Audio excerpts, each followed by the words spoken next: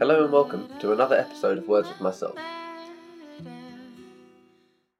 There was once a young man who worked at a jewellery factory, and he was growing increasingly tired of the monotony of his job. He was responsible for attaching the clasps to the pieces of jewellery that would then keep them together around people's wrists, and all he would do was sit at the production line and attach those little clasps to each item one by one, and then go home at the end of the day. And he thought to himself that there must be more out there. He saw these people that were wealthy beyond his wildest dreams, who had money and fame and fortune, and he wanted to be like those people, and he felt like there was more to life than what he currently had, and that the answer lied within wealth. And one day he overheard his bosses talking about a huge gold deposit that was found in South America, and he heard them mention the name of a small village, and he decided that he would save up the money and buy a ticket to fly to South America when he could finally afford to do so. So he saves, and as the months go past, he can finally afford that ticket, and he buys a ticket and flies out to South America. And when he gets there, he goes straight to the village, and he speaks to a local there at a bar, and he says that he is looking for this huge gold deposit that has been rumoured to have existed in that village.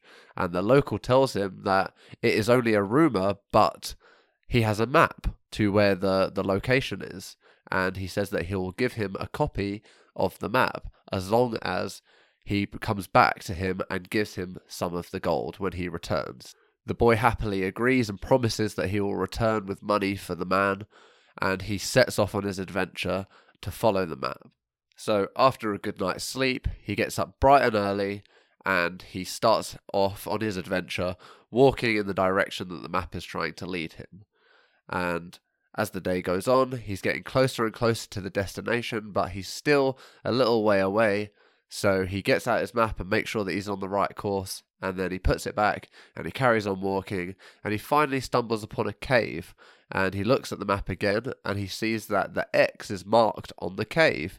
So he knows that he's in the right place. So he enters the cave, he lays down his bag, and he gets out his pickaxe and he starts digging for gold in the cave, and he starts looking and he starts hammering away at the walls, and he's hammering, he's getting tired, and then finally he hears a noise and it sounds like a crack, and he thinks, oh, I must be close. So he keeps hammering,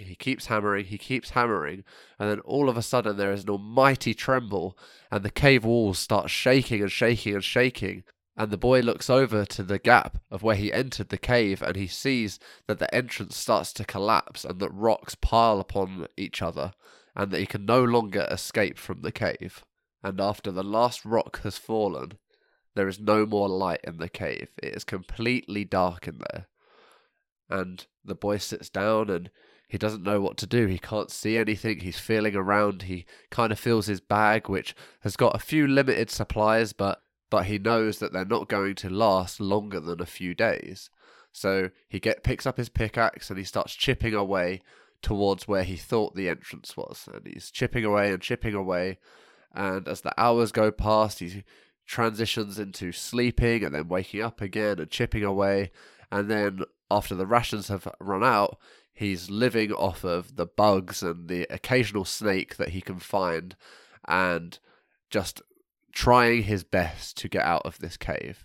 But after what seemed like an eternity, but was more likely to be just over a week, he was getting weaker and weaker, and he could barely even pick up the axe anymore, and he was ready to give up. And he knew that he was for sure going to die if he did not manage to get through those rocks. So with what little strength he has left, he decides that he's going to keep digging.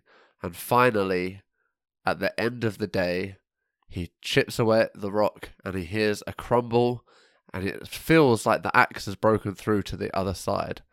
And he knows that he's close, so he frantically digging and smashing, and the rocks are clearing, and all of a sudden it crumbles, and light floods through the cave, and it's blinding his eyes, and he can't believe it, the pain that is going through him, because he has been in darkness for so long, that he doesn't even know or remember what it was like to be in the light. The light burns him, and he wants to shut his eyes and cover up the hole, and he picks up rocks with his eyes shut, and he starts covering it up until he can't see the light anymore, and he covers the hole back up, and he sits there and he cries, and he thinks to himself, what am I going to do now? He knows that if he stays, he is surely going to die, and he knows that he must face the light even though it is painful. He's tired and exhausted, and he knows that he is not going to survive another day or even any more hours, and he must go through.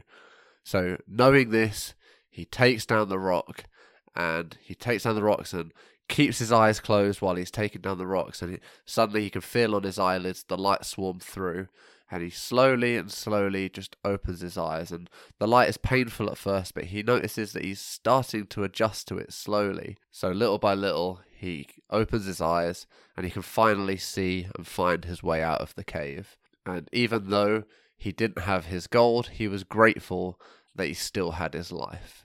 And that young man experienced what many of us experience when we go through periods of trauma and we adjust to long terms of discomfort and pain and suffering.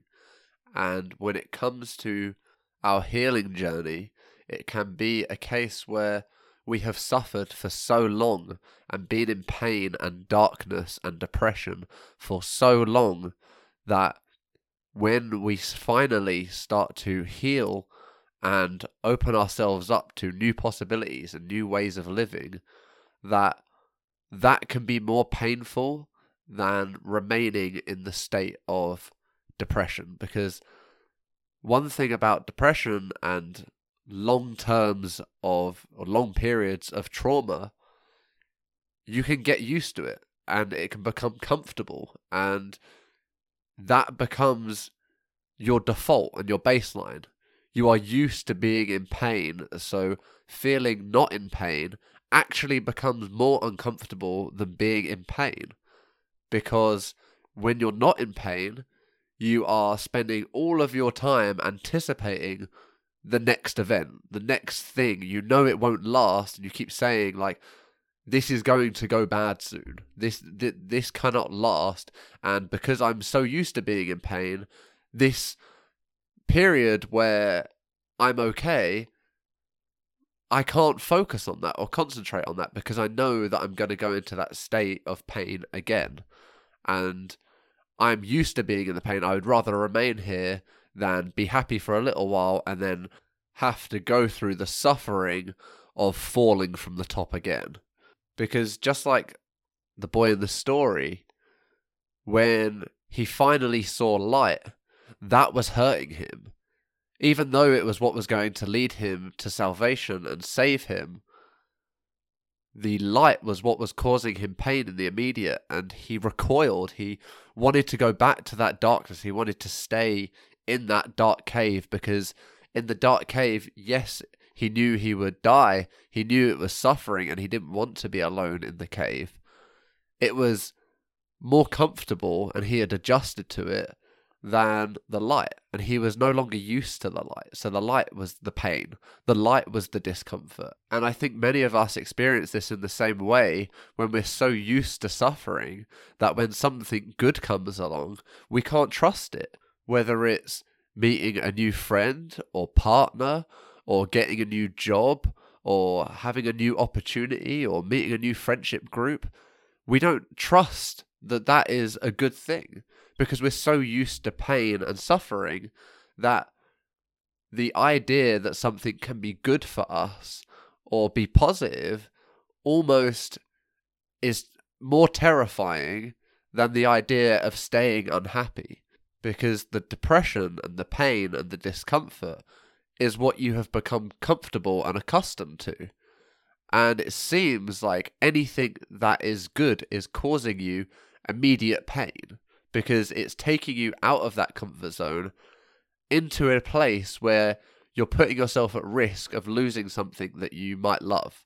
And people can get so terrified at the prospect of losing something good that they don't want to have it in the first place. And I think that many of us reject a lot of things that are good for us or positive, or we push people away that are trying to get close to us because it's not comfortable. Even though we know that it might be good for us, it causes us this immediate pain and we recoil at the thought of it. Yet, deep down, we know that we need it and that is what is good for us and that's what we need to do.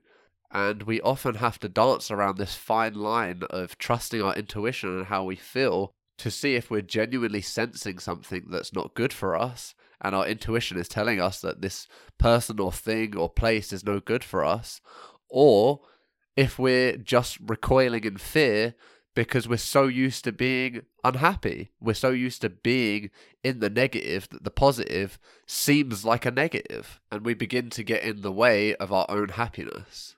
And I think oftentimes people expect that when something good happens to them, they will feel like it's a good thing and they will have all of these positive emotions and feelings about this thing, and that is what makes it good. But in reality, sometimes something that is good for us can initially feel terrible. It like exercise or public speaking, and you know that it's going to be terrifying, you know it's going to be uncomfortable, but it might be something that's really good for you and unlocks a lot of opportunities or doors for you. And those things that are initially uncomfortable or initially painful can often yield the most amazing opportunities and benefits of anything. And everything that you want is on the other side of something uncomfortable. And if it was comfortable and easy, you probably wouldn't want it. So just know that sometimes once you've been in the dark for so long, the light can be painful at first. And to know and recognize it as light and give it a chance.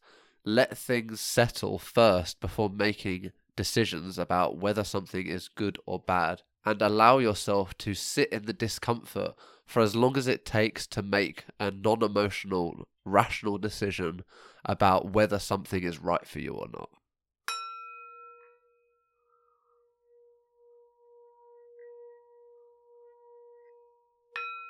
Thank you for listening.